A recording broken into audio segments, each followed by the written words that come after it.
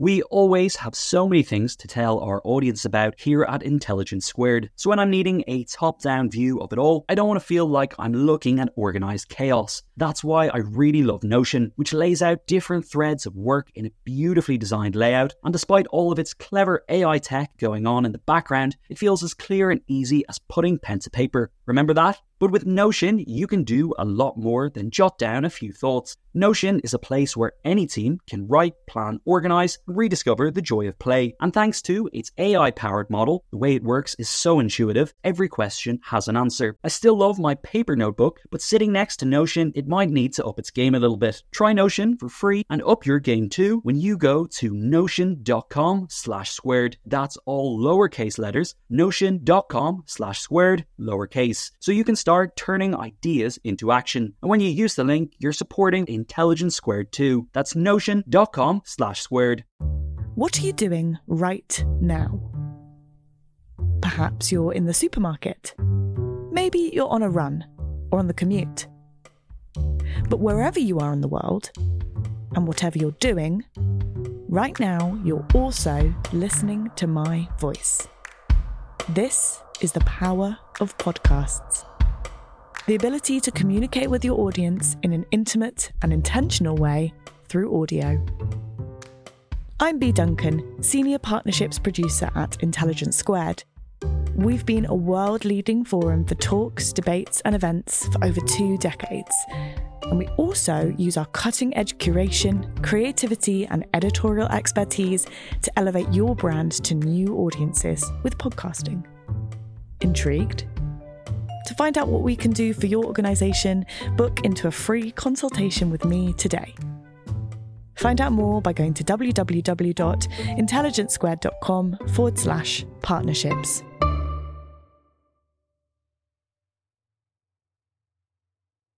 You're listening to Intelligence Squared. Today we're speaking to writer Wole Soyinka about the themes of his new novel, Chronicles from the Land of the Happiest People on Earth. Here's Dr Louisa Egbunike with more. I'm delighted to have with me Professor Wole Soyinka, Nigerian author, playwright, poet, and political activist. He is Africa's first Nobel laureate in literature. His prolific body of work includes his debut novel, The Interpreters, and his play, Death and the King's Horseman.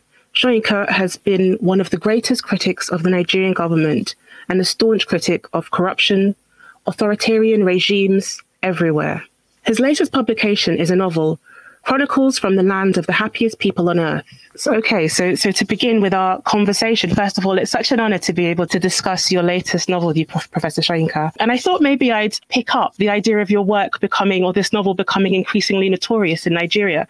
Can you maybe speak to the reception so far in Nigeria and where does this potential notoriety come from? It's been quite a bit of a surprise, a pleasant one for me, by the way, that some of the greatest enthusiasts of this work have been politicians, believe it or not, including, let me emphasize, one or two who accept the fact that they have formed the basis of a couple of the characters in the novel. I can tell you, for instance, that when we launched the work in Abuja, the capital, there were a couple of politicians there who recognized themselves in it. One of them even asked questions from the floor and then came up afterwards. As they came up to me, I said, before you say anything, I hope you're aware that I based this particular character on you. And it's not one of the most, shall we say, salubrious characters in the play. And he said, oh, I know that. But I still want to ask my question. I didn't quite receive an answer earlier. And we chatted for quite a while. And I know that a number of them have bought several copies for their friends, which they've distributed. And in fact, one has made it a policy of making it part of his, he works for the government as a politician, and he's made it a point of duty of placing it in the, we have this distribution, what do you call them, bumper baskets or hampers, putting a copy of this book in his cabinet hamper. Now, that really is, I think, something to crow about. And that's really interesting, given that your work is in part satire, but it's quite critical of people in power, whether they're politicians, whether they're leaders of different faiths, of different religions. It's a very critical look at abuses of power. So why do you think that those who have informed your characters, those who you've sort of based your characters on, are so receptive to it and actually are sort of championing it? Let me tell you a suspicion that came to me quite recently, not from the very beginning.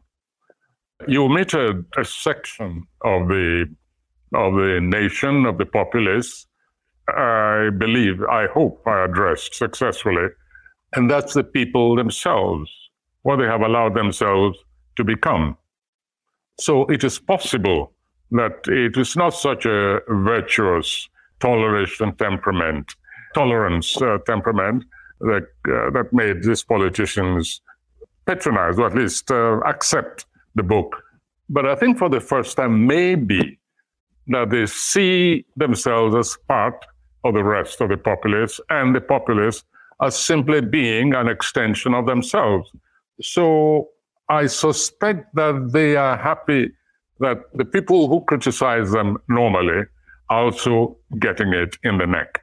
Because I hope I succeeded, I think I did, in addressing us, myself included, among the rest, saying that, listen, look at what you've become. Look at what you've allowed yourself to become.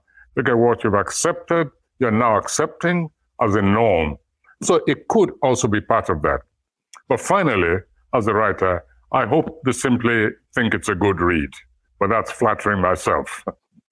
It is a good read, but it's also a very complex and layered novel. And one of the things that I was really taken by was the ability to weave in so much of Nigeria's history, at times in passing, at times references to things that have happened. But it presents a really rich portrait of different aspects of the nation. And I think it really shows that these are issues that have been on your mind for some time, because it creates this kind of tapestry of different historical moments, even though it's largely set in the contemporary. And I'm just thinking about, for example, references to, from Big Brother Africa to the Nigeria-Biafra Civil War to Boko Haram, being able to try and capture these very different elements of society. And one of the things that did strike me was, as you kind of chart in a way the nation's progress, or in some sense lack of progress in certain areas, one of the things that seems to be prevalent is this presence of violence throughout. So again, you referenced the Nigeria-Biafra War, you mentioned the violence of Boko Haram, you mentioned sort of ritual killings, you mentioned violence against women and children. So I wondered if you could speak to that I guess these problems that have existed in Nigeria since, the colonial era and colonial violence, and that have somewhat mutated and evolved and changed into something that's in some sense familiar and resonates with kind of, whether it's the divide and rule policies and the violence that we saw during the colonial era, to something quite different now with, say, Boko Haram, the violence against, civilians through Boko Haram's sort of murderous exploits, to also end SARS, and the killing of civilians through that. So just that kind of arc of violence throughout Nigeria's history. Yeah, two expressions from you, which spot on. One, you said been on your mind for some time. Quite right. Been on my mind for a couple of decades. Then the other word which struck me, mutate. Absolutely right. There's no society without violence. And certainly not one which has been through a civil war. But the nature of the violence, you're absolutely right, has mutated into almost, one could even speak about the mutation of humanity itself, and also the ability to continue to absorb this level of mutation, this failure to demonstrate, not merely by words, but by action, that this has gone beyond what you might call the acceptable level of violence, especially among the people themselves. I mean, we've gone beyond Fanon's well-observed theory of the violence of the oppressed, that very often the oppressed turn inwards into themselves and inflict greater violence on their own kind than they even think of inflicting on the state. This has gone beyond that. It's reached a level where I believe the people themselves should begin to ask questions and demand very rigorous answers beyond rhetoric, action, saying, wait a minute. This is not, we, the adults, this is not what we grew up with. This is not the norm. This is not even the lowest acceptable level of negative norm that we underwent. And to say, why are children being turned into pawns of violence, et cetera, et cetera, et cetera. So you're absolutely right. It has been on my mind for decades. And I mean, as somebody who was of the generation that, witnessed Nigeria's independence, somebody who's been writing and has been involved in the creative arts for a number of years, and whose work has been very concerned with the question of nation and nationhood, and also the personal commitments you've made. I mean, your imprisonment during the Nigeria-Biafra War for attempting to try and reconcile sides. As somebody has been very committed to Nigeria and Nigerian nationhood, it also sort of struck me that this novel was the culmination of both the kind of life of writing, but also what you've witnessed Nigeria go through over the last sort of 60 plus years. And so I just wondered as well, in terms of your own trajectory and your own thinking about the nation, from that sense of hopefulness, in the build up to independence to sort of present day, if you could speak to that. And I wanted just to add that one of the refrains in your new novel is thinking about Independence Day and the celebrations around that and marking, Independence Day. But then the question is, what are people actually celebrating? What is actually there? So I'd be interested to hear, that sort of development you've had over the years. Yeah, it's reached the point and this is a very long time ago, but now it's, shall we say, it's peaked. A condition, an internal condition, also externally expressed a number of times, in which one asks the question, just what is a nation? When is a nation? What is it exactly? What are we talking about? If a nation finds that its future is being targeted, by, for instance, the automation, the kidnapping of school children for ransom, what I have termed a new slave trade, internally and externally. If a people permit themselves to reach that state of abomination, then what are we talking about in terms of a nation? And also, what is the relationship, both the obligations towards and expectations from the rest of the world, the rest of other nations? The United Nations, for instance, to which we subscribe.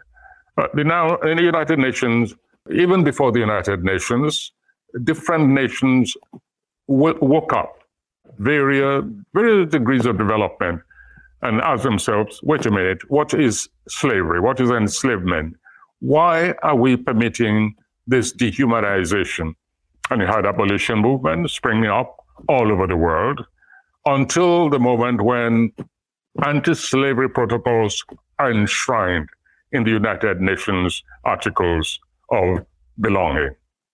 And yet, today, what I've termed a resurrection of enslavement, of the slave trade is taking place, and we continue to parrot this notion of national sovereignty. We will not accept an encroachment on our national integrity. What integrity? If you're losing your humanity, you are absolutely being subsumed under activities which go against the entire family of nations to which you belong. This is why some of us have been demanding, not only from our nation, but from outside governments, international intervention for this new slavery beamed directly at the most vulnerable sections of the nation. in which children are being sent to school and then they are kidnapped by this new generation of slavers. We're even making the work easy for them. We don't compel them to go on raids where they can get killed and captured and enslaved in turn. No, they just mobilize, go to the nearest school, capture hundreds of children, take them into the forest, and then tell the government, their parents, institutions to which they belong, come and negotiate for their ransom. I mean, what difference is there between that and those centuries of slavery across slave trade, across the Sahara, across the Atlantic, and today, when hordes, in the name of whatever religion or simply starkly for money, are capturing our children, enslaving them, and selling them, selling some of them into sex markets and others into slave markets. In Libya, the markets are there, own officials have been there to rescue, etc., etc. But what pains one most deeply today is the vulnerable section of society which is being targeted. I mean, and we continue to talk about national sovereignty, and we know that we have contributed troops to peacekeeping all over the world. And why can we not demand international? Why is there not today, for instance, a demand by the government for an international rescue force, or whatever you call it? Because this is beyond the capacity of one government, assailed from all sectors by this pernicious development. It's not only Nigeria that is going on, but we are at the center of this abominable development. So the issue of what is nation has become paramount to my thinking. I don't even want to hear the expression national sovereignty anymore. I don't want to hear the expression national integrity anymore. If you cannot ensure the dignity of your people, especially the most vulnerable section. So you're quite right. There are issues which go to the very basis of what is human. What is human today? Thank you. And just going back to that idea of enslavement, I mean, one of the other strong themes in this novel is about the grip that some unscrupulous religious leaders have over people. I mean, Nigeria is a country where many people are having quite a tough time.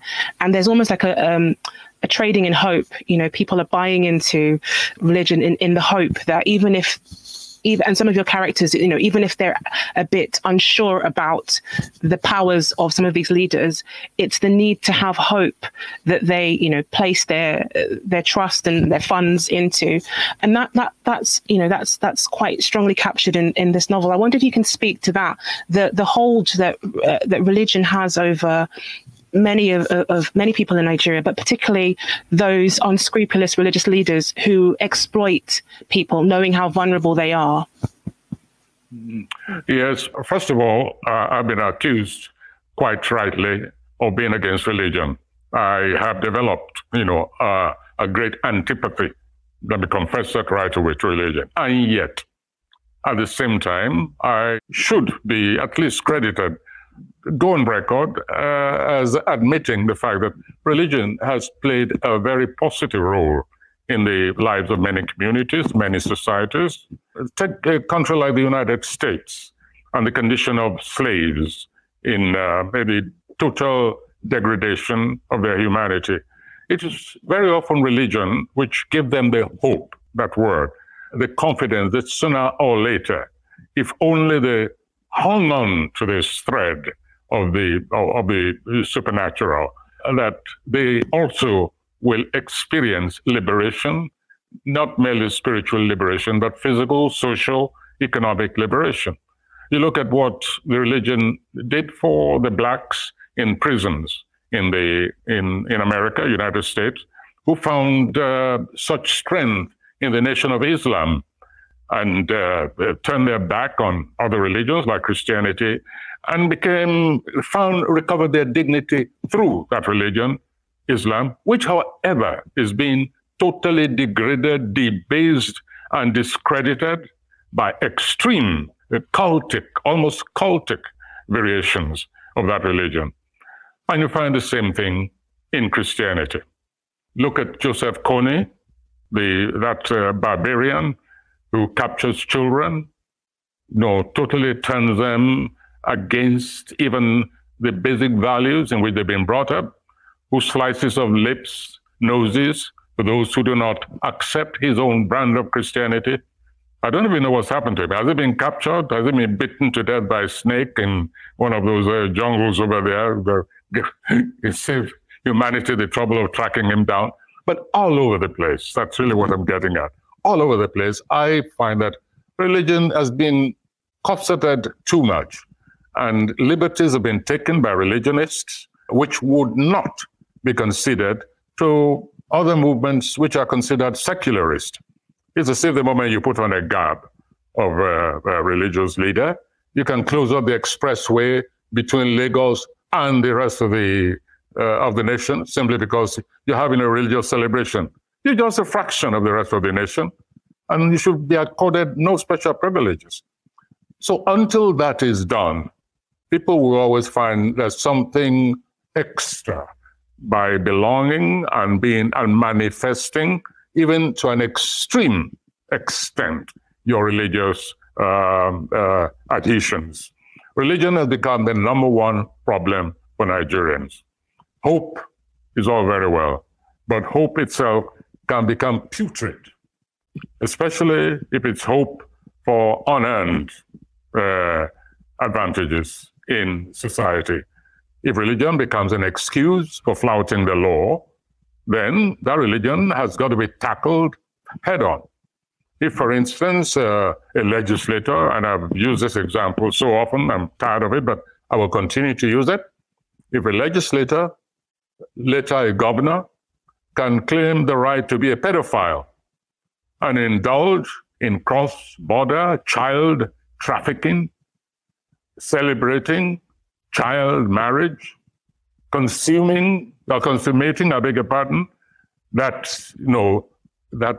event which is against the law of the nation, and he says he has the right to do it because his religion permits it, then both he and that religion should just be shown the way to the law courts and treated just like other phenomena of society and other individuals of society.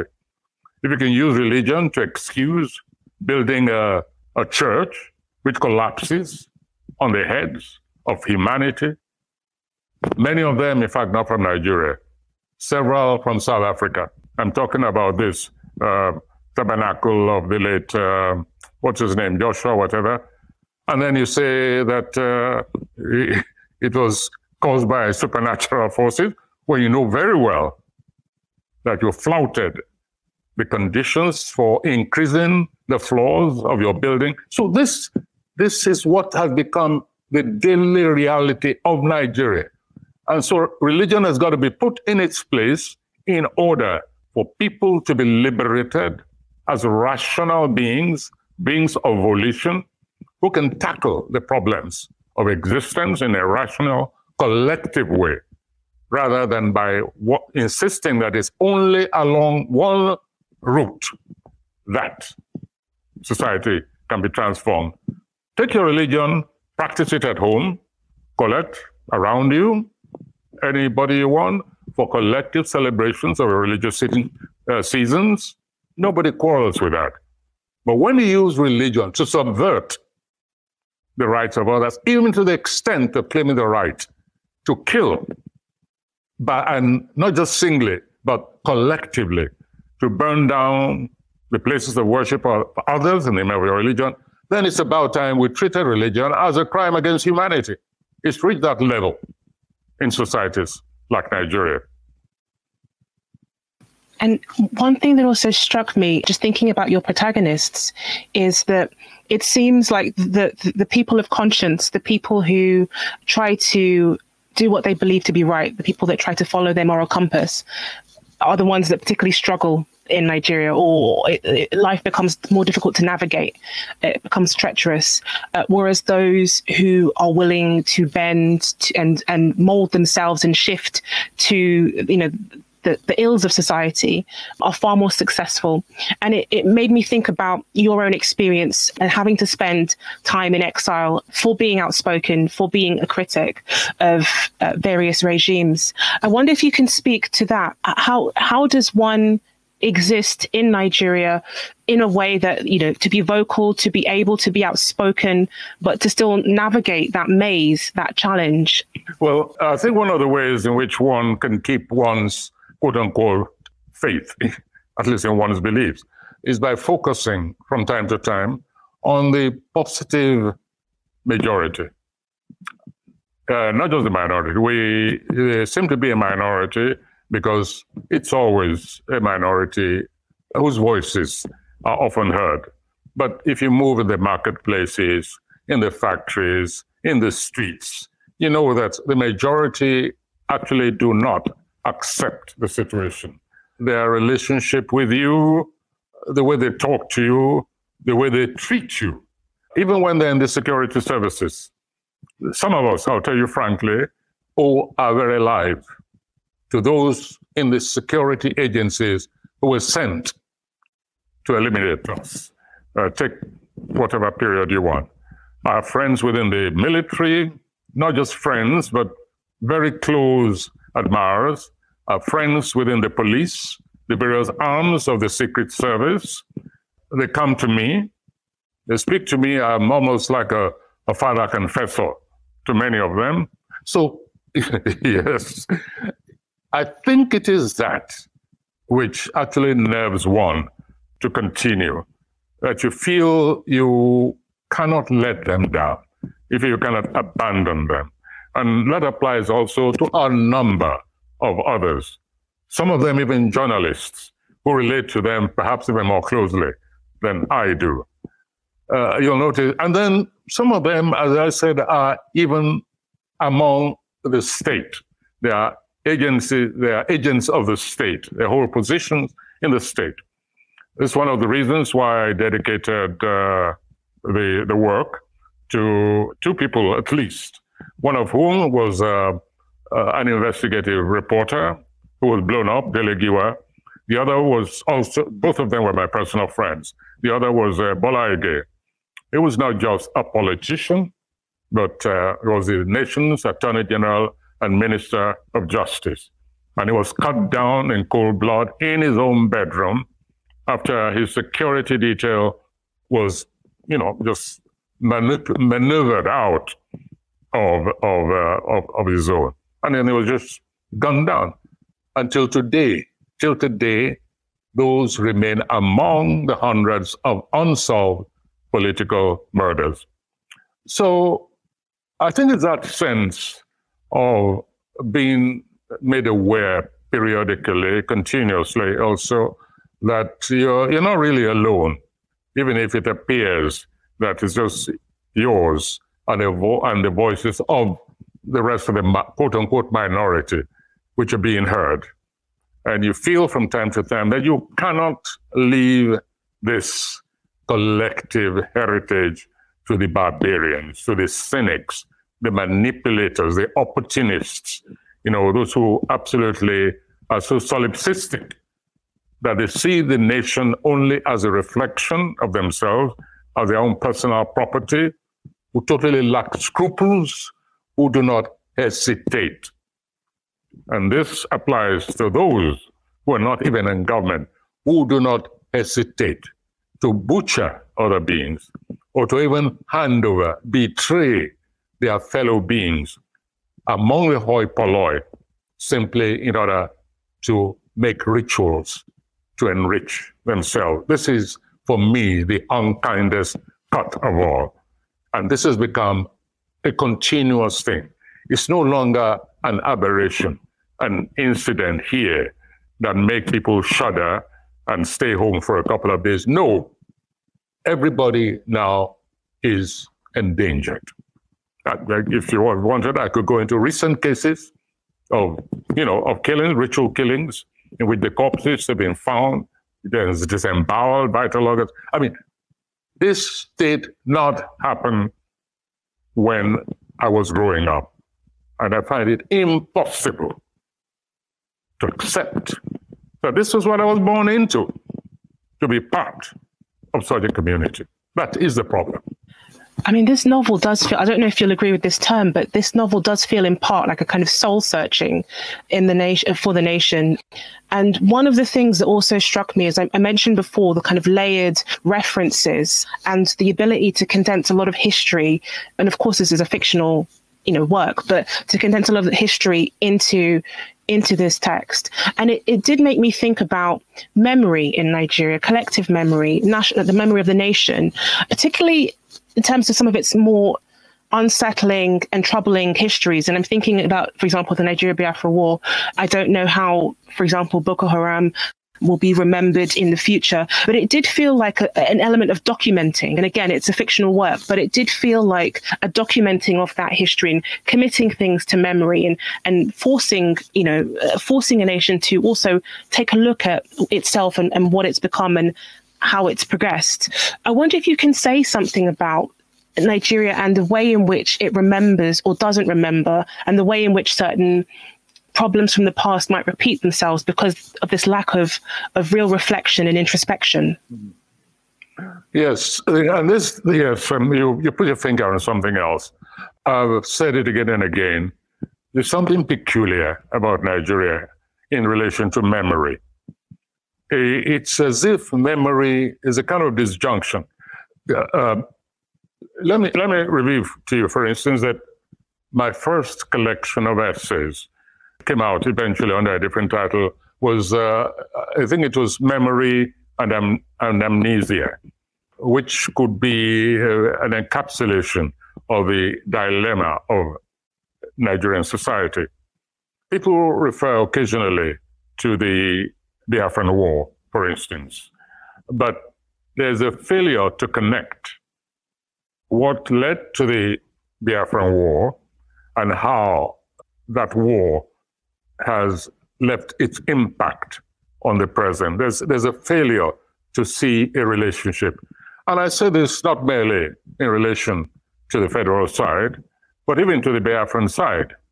On the Biafran side, for instance, there are many who have picked up the wrong lessons from the war itself, and who deliberately refuse to accept some of the lead-up events to the Biafran War. This has nothing to do with whether you are a pro-Biafran or a pro-federalist. No. I'm talking about, for instance, the consequences of the war, and also the very absolutely right effort of Biafrans to reintegrate themselves into society, into the larger society, or at their choice to move out. For me, there's nothing wrong with either side, with either position, as long as there's a kind of logic to it. To be able to say, listen, what we fought for at the time is still with us. We must continue to fight for what we believed in, but we must also leave open the possibilities of other means of achieving the same targets on behalf of our people, correct? Or, for me, my position regarding nations is very clear. I've made it clear very often that people have a right anytime to say, we want our own autonomy. We believe that we're being impeded. Our progress is being impeded by belonging to this larger community. But they must argue their case and proceed with that in a way that does not make us repeat the errors of the war that we underwent, which cost us about, at a modest estimate, 2 million plus people, and which has created till today the distrust and enmity between the various parts of the nation. We need to go back to the drawing board. We need to go back to how we became a nation in the first place, to ask whose will we are maintaining, sustaining by remaining one nation, or whose will we're about to execute by pulling apart in multiple directions. I just like a rational proceeding, that's all. One that begins with a right to self-determination of any people anywhere in the world. A proceeding which does not say that we are subhuman when we see examples in other societies, whether call it the Soviet Union, call it within Africa, Eritrea, Ethiopia, call it Britain, where till tomorrow the Scottish are still asking for their own independence, the Irish have not given them up.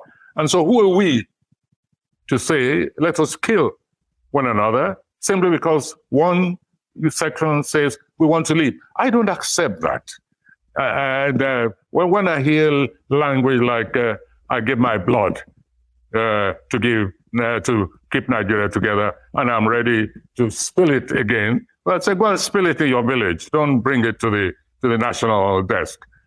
We must speak as equal human beings, as equal communities, and stop pretending there's something special about us or about any section of our society. So I forgot what started this peroration. But anyway, I hope I gave you the answer. Thank you. You did. Sponsoring the show for this episode is Marquee TV. Marquee TV is a streaming service with a difference. It's bringing you the top tier of performing arts straight into your living room or onto your device. So think dance, theatre, music, anything you might find in the West End, Broadway, or maybe a cool little experimental space too, but saving you the cost of a few tickets as well. I've got happily a bit lost in their vast library of performances, exclusive interviews, and behind-the-scenes content. Choreographer Jonathan Watkins' interpretation of George Orwell's classic 1984 was pretty cool, and I love the dance piece Sutra, inspired by the skills of Buddhist Shaolin monks. And we've got a special treat for our listeners. Marquee TV offers 3 months of access for just 99 cents. That's right, 3 months for only 99 cents with the code SQUARED. Simply visit marquee.tv and use the promo code SQUARED to dive into the world of arts like never before. Bring the arts home with Marquee TV. The events calendar is filling up here at Intelligence Squared, and to create each one, we obviously rely on some brilliant guests and onstage talent. But behind the scenes, there's also a producer, a production team, and the budget in the mix too. You've got to keep an eye on all of that stuff in one place. NetSuite is the #1 cloud financial system, bringing accounting, financial management, inventory, and HR into one platform, slashing manual tasks and errors. And you can cut the cost of maintaining multiple systems because it's super easy to get started. NetSuite exists in the cloud, you see, no hardware needed, so you're cutting IT costs too. That's why over 37,000 companies have already made the move. And now, by popular demand, NetSuite has extended its one-of-a-kind flexible financing program for a few more weeks. Head to netsuite.com/squared. That's netsuite.com/squared. netsuite.com/squared. I'm going to now just turn to some of the questions that have come in through the audience, and I might group a couple together. So there's one that asks, what advice do you have to young Nigerians born into a terribly broken country and have never really experienced the hope that was present in the dawn of independence? And I'm just going to couple that with another one that asks about your perspective on the EndSARS movement, because I think those two complement each other. So the EndSARS movement that rose up last year in the wake of Black Lives Matter, how effective do you think that it will be in terms of promoting lasting political and social change in Nigeria? Yeah, well, the two questions are rightly joined, I think. EndSARS was the beginning of hope, or shall we say a renewal of hope. I saw the young generation finally doing what they're supposed to be doing for decades, not sitting down and being crybabies and whining, or saying, let's join them. If we can't beat them, let's join them. Let's get a slice of the action, no matter what cost it is. We actually saw the young generation taking their destiny in their own hands and at great cost. It was evidence of their capacity to organize, a recognition of a watershed in their lives, and a seizure of a moment at a critical moment when to wait any longer would have been to admit, to accept a status of slavery to a wasted generation and to their whims and their own priorities. So it was a great movement, no question at all about that. Unfortunately, it was betrayed. It was betrayed also by infiltration, by state agencies, but ultimately it was betrayed by the people themselves. They allowed themselves to be bought, and in any case, it was an opportunity for them to manifest their own proclivities for chaos, for opportunism, for predatoriness. They turned predatory on themselves, on one another, and they destroyed, or at least emasculated, that movement. Now, the question is asked, what should we do, we who did not belong to a generation that had experienced, as we say in Nigeria, better? All right. They say, what do we do? Well, my answer is just organize. Organize again, reorganize along the lines of NSARS. This time, profit from the lessons of certain loopholes which had been left in the organizing.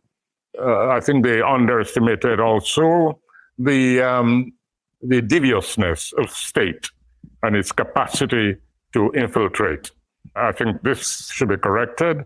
But above all, I hesitate to say this, those who are outside, return. Now, I don't say return altogether or physically. I've made that mistake before, in which I've enticed people back, said, come back. Uproot, just come. Let's build it together. They came, within weeks, they'd had it, and they went back. And some of them turned their backs on Nigeria permanently. But there are those who continue to live, to exist, to create and be productive, one leg outside, one leg in. These ones were, in fact, the spearheads of NSAR's movement, very much so. Collecting money, creating networks, integrating themselves as far as possible within the creative structure within the nation, the unofficial or even the official, the state or non-state, whatever form. It takes various forms. I know, for instance, associations of doctors who come home every year, if only for 1 month, operating, emergency operations all over the country, and then they go back and so on. So by keeping that contact, studying the weak points of the state, assessing the strengths of the state, and knowing where to strike effectively, creatively, and collectively at the right moments, I think they will begin to recover that nation for themselves, for their own future, which is what we're talking about. Thank you. And then another question that's come in concerns the digital and how that affects nationhood. So it says, in an increasingly digital and fragmenting world, does the concept of nationhood work for Nigeria that is made up of so many cultures, ethnicities, and languages? Well, my positive answer to that is, what is wrong with a variegated nation? What is wrong with that? To be able to move from Tiv culture to Yoruba culture to Shekiri culture to Bia Igbo culture to Fulani culture, what greater gift could one have to people who are genuinely creative and who are constantly looking for the very nation of existence to be productive? Culture is not just the humanities. Culture is also physical, material productivity, whether you're talking about agriculture, like systems, etc., etc. So nothing wrong, basically. But where something is clearly not working, where humanity is not being served, I go back on my record of saying, my slogan, let nations die, that humanity may survive. And our next question is asking for some advice. How would you advise any young Nigerian person who wants to go into politics and make a positive change? All right. My answer to that, it would be from example. I met President Lula, ex-President Lula of Brazil, when he came to Nigeria once. In fact, he invited me to have a chat with him at his hotel where we were staying. We had a very long chat. And I asked him the question, how did you do it? He was a trade unionist. He was a virtual unknown. And he said, what I did was I printed lots and lots of leaflets, and I stood at street corners, and I would distribute the leaflets to motorists, to workers, people going to work, markets, etc. My name is Lula. This is my manifesto. I want to become the next president of this nation. That is one way of going about it. It requires, as I told some of my acolytes when we once tried to start a political party, I said, you will ride bicycles, you will ride horses, you will ride donkeys, you will walk. You cannot just stay in one place and think that by going on the radio from time to time or intervening in some public event from time to time, you will make it. You will transform that society through actually political power. You have to walk. Others have a war chest which you cannot beat. And so you've got to find other methods. You've got to go to the marketplaces. You've got to talk to parents. I mean, we saw what happened in the United States before Obama became president. I was teaching all over universities in the United States, and I saw the transformation of thinking. I saw what the youth did, how they converted their parents, how the parents then became mechanisms for converting their friends. I saw students sleeping on the floor in makeshift offices for the Obama campaign. And I said to people, we're watching a transformation in thinking of a once slaving nation, of a once racist nation, of a capitalist, ruthlessly capitalist society. There's something is going on here. And I spoke to those children. I said, the United States and the world are about to have a surprise. And that's exactly what happened. Yes, outside, you must build up a small capital. Even paper costs money in this digital age. You still have to pay for paper. So let's get too romantic. You must build up a small capital, but it needn't be huge. It needn't be a level of expectations. Let me quickly tell you an amazing, a chastening story about when I tried to gather the young people together and also some technocrats and professionals to form a political party. And these things were going on quite well. Not for myself, just to give them a platform using my name and my, whatever little clout I had.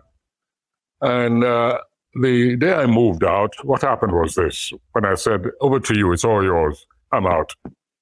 At a meeting, some people came. They came from the east, they came from the north, and we thought we had a good gathering. Until I discovered that one item on the agenda, on the program, which somebody had put there, because that's what he believed, and he was actually in the executive, was distribution of cash. I didn't see that program. At least that wasn't what I saw to begin with, the draft which I gave them. And so one person actually came with 2 bodyguards to come and carry cash to go back to his constituency. That was the day when I said, oh, wait a minute. This thing has got to be tackled a different way. First, you've got to change people's orientation. I mean, this is somebody totally new to the party. And it came with 2 bodyguards to carry away cash because it been made to believe that the purpose of the meeting was to distribute cash. I had my contribution to the purse, which I told them was all I had, I think was less than about $500. Because I said, that's all I have. Now you have to raise. I'm willing to expend this because that's all I can spare. But the rest has got to be leg work, heavy work. You're ready to do it, you stay. Otherwise, please go to the existing parties. So that's one way to go about it. There'll be other ways, but that's all I can offer you as advice. Thank you. That's very helpful advice. So this question, I suppose, thinks through your positioning as a writer, but also as a public intellectual and critic. And so it asks, in an increasingly dangerous political time, what role does literature play? Well, literature as an occupation, of course, is a work in progress. But once you've done with Chronicles, it's too late. There's nothing else you can do except try and propagate what is inside in other ways. So it's a continuum. It's a work in progress in that session. A nation, however, is very much a work in progress. I don't care whether you're talking about the so-called developed states, the Scandinavian countries. China is very much a work in progress. The United States, if it didn't know it before, when Trump came on the scene, I hope the United States now realizes that it's still a work in progress. So the two, in many ways, are very much alive, very much alike. And if you take any work of literature, you can virtually open any page, and there's something in there that can be used one way or the other in nation formulation. So it's very much like the state work in progress, and they can influence each other. In fact, I sometimes use the analogy of the bureaucratic desk, where you have a tray which is in and a tray which is out. And then in the middle, there is one which is keep in view. I don't know whether they still have those, but we used to have them in Nigerian offices. Keep in view. And so literature is very much like that. No matter how ancient, no matter how seemingly antiquated, no matter how ideologically neutral or ideologically saturated to the point of agitprop and propaganda, literature is something to be kept in view, constantly referred to and related to whatever circumstances, not just as a work of vision, but very directly related to what can be done to adjust inequities or irregularities within nation. Let's not fool ourselves. Writers, poets are not really the unacknowledged, quote-unquote, legislators of the world. But sometimes they prove to be. Never forget that. And I can cite numerous examples, but we don't want to waste too much time on that.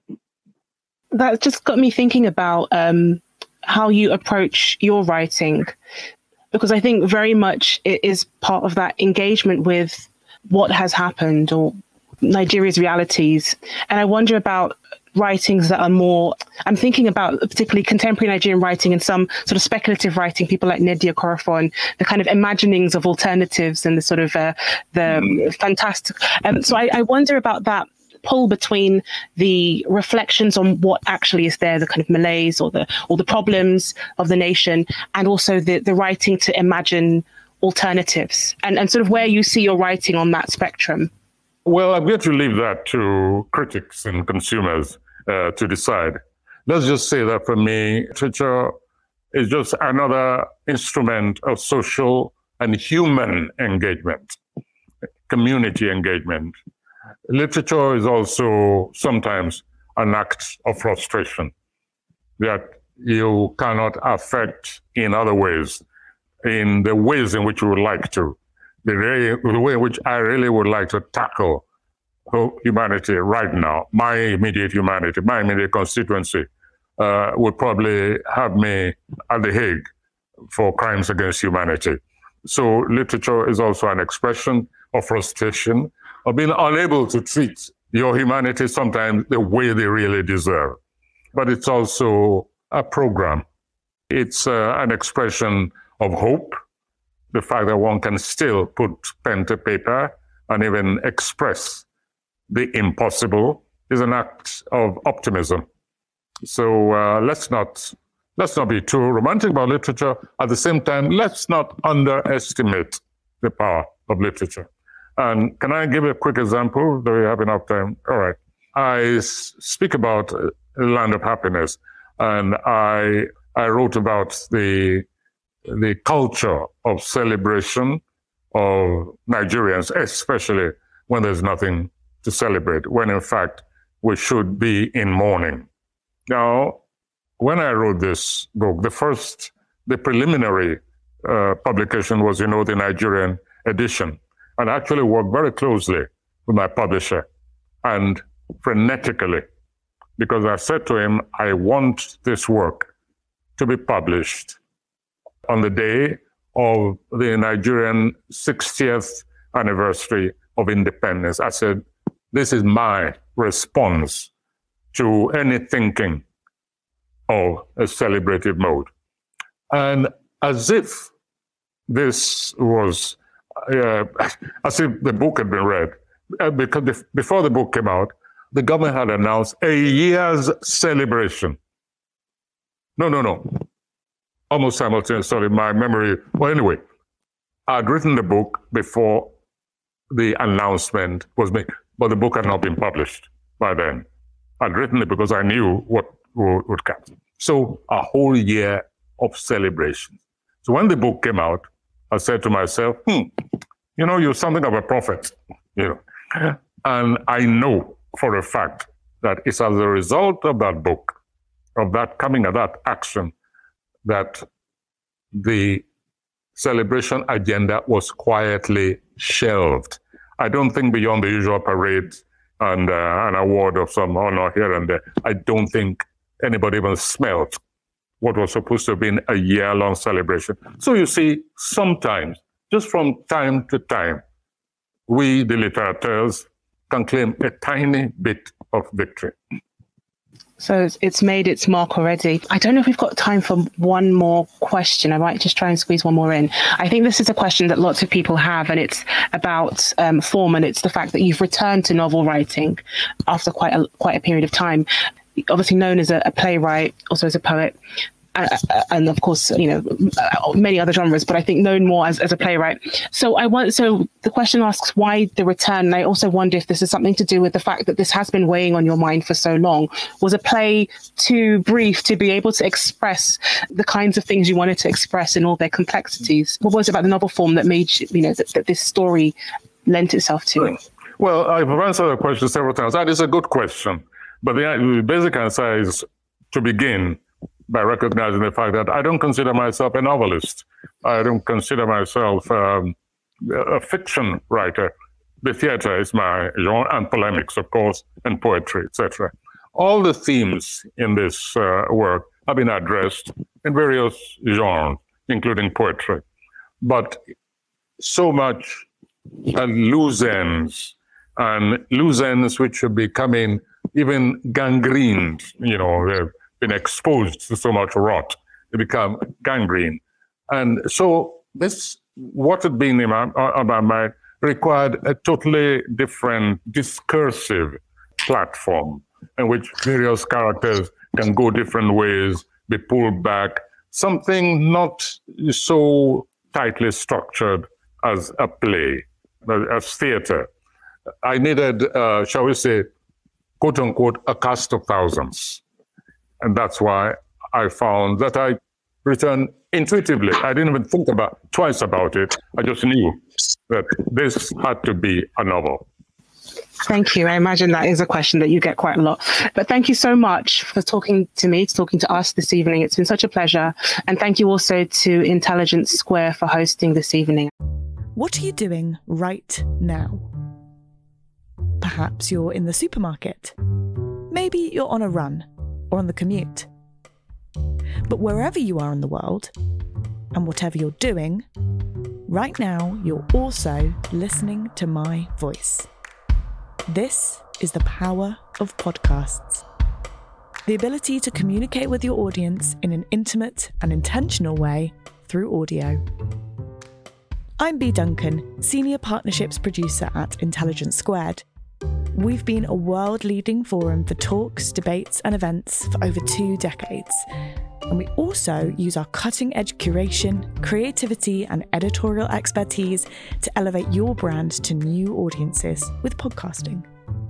Intrigued? To find out what we can do for your organisation, book into a free consultation with me today. Find out more by going to www.intelligencesquared.com/partnerships.